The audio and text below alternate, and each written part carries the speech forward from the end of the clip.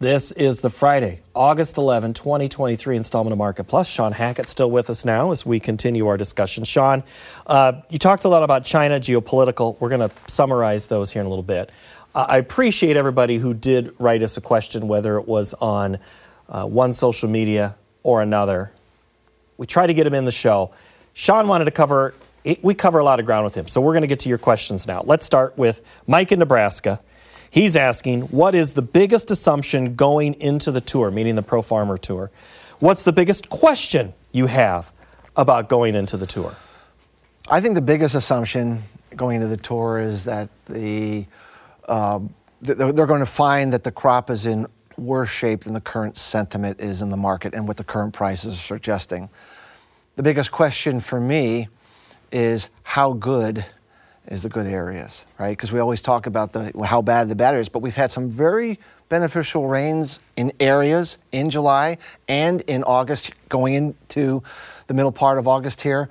And so, while we always focus on the areas that miss stuff, we also have to look at how good are the areas that actually got the rains and didn't get the heat, because that ultimately the market oftentimes misdiagnoses how good is good, and you get surprised that the overall initial yield isn't as bad as we thought.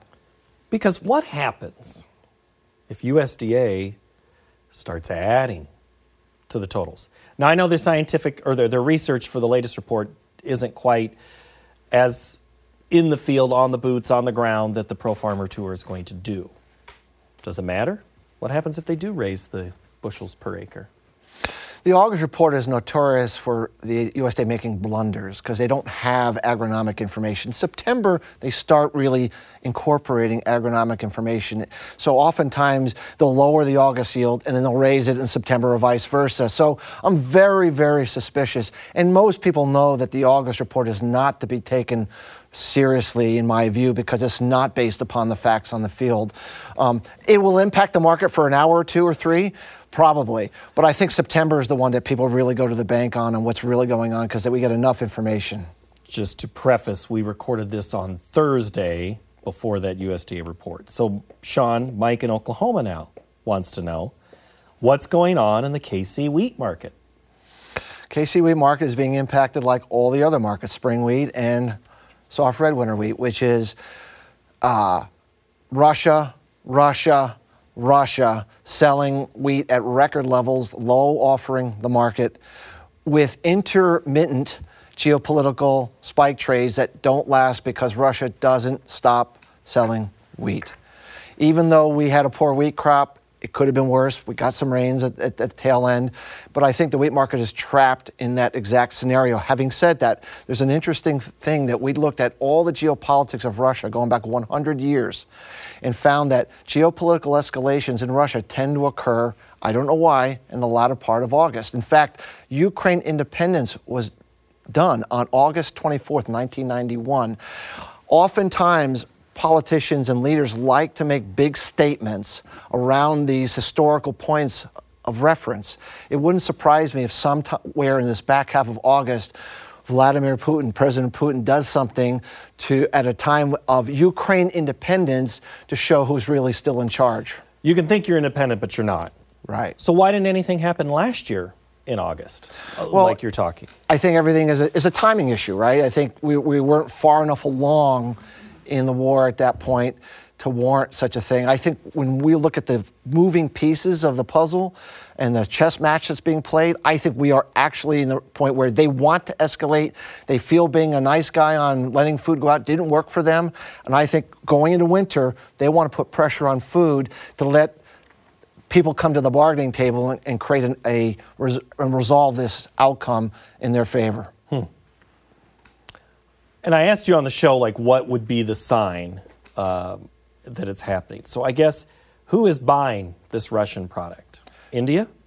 India's been a big wheat buyer. China's been a big wheat buyer. Anybody else? Turkey's been a big wheat buyer. The Middle East's been wheat buyers. I mean, those are the countries that have been willing to buy from Russia. Obviously, other countries that are more in alignment with the U.S. and Europe are not. But that's who's been buying it, and that's the same people that are buying crude oil from Russia.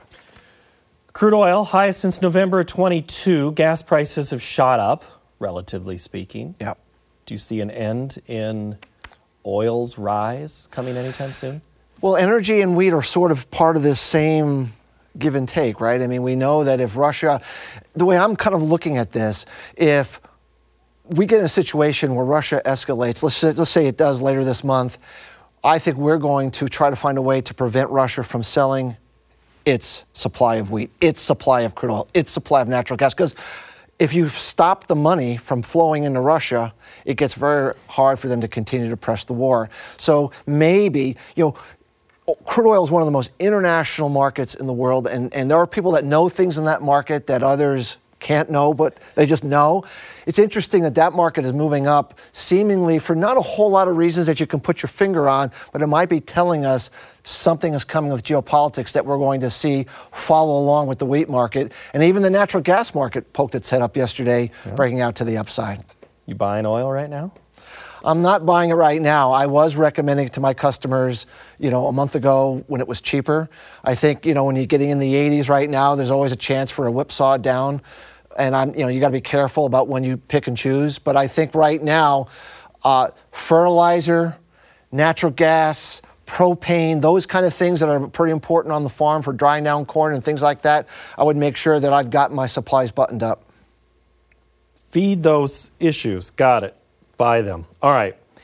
Let's go to Kurt in Iowa. He wants to know, Shawn, with many areas being dry, will farmers be making cattle feed for these high-priced feeder cattle, or would it be prudent to take a year off and put the dollars into CDs? I always think it's more productive to put money into something that's of value and that has the potential to earn more money than... Well, be more specific, Shawn. Which one are you referring to? I mean, obviously feeding cows, I think, is going to be a more profitable endeavor than putting money in CDs. Short run, maybe not, but in the long run, I always believe in productive assets. Where do you see, I should say, is the better question. Where do you see expansion and holdback in feeder cattle happening first?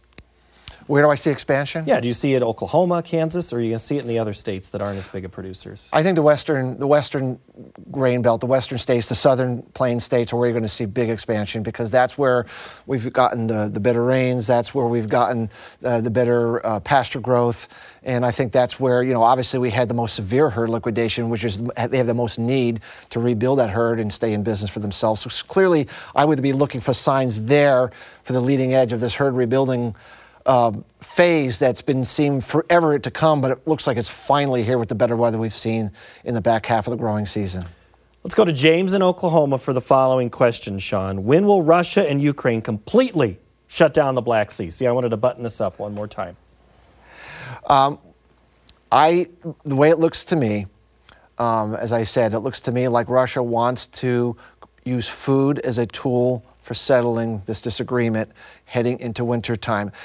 The humanitarian consequences of running out of food during the wintertime and potentially having energy shortages during wintertime would put so much pressure on the other side that I think that they would see the wisdom in finding a resolution to this problem and reducing the humanitarian consequences. So to me, I think this sooner rather than later, we're going to look at a more escalating draconian lockdown of those breadbasket supplies to put the pressure on to make this situation improve before the winter time kicks in. Draconian. It's the second time I've heard that word today, but not two different instances.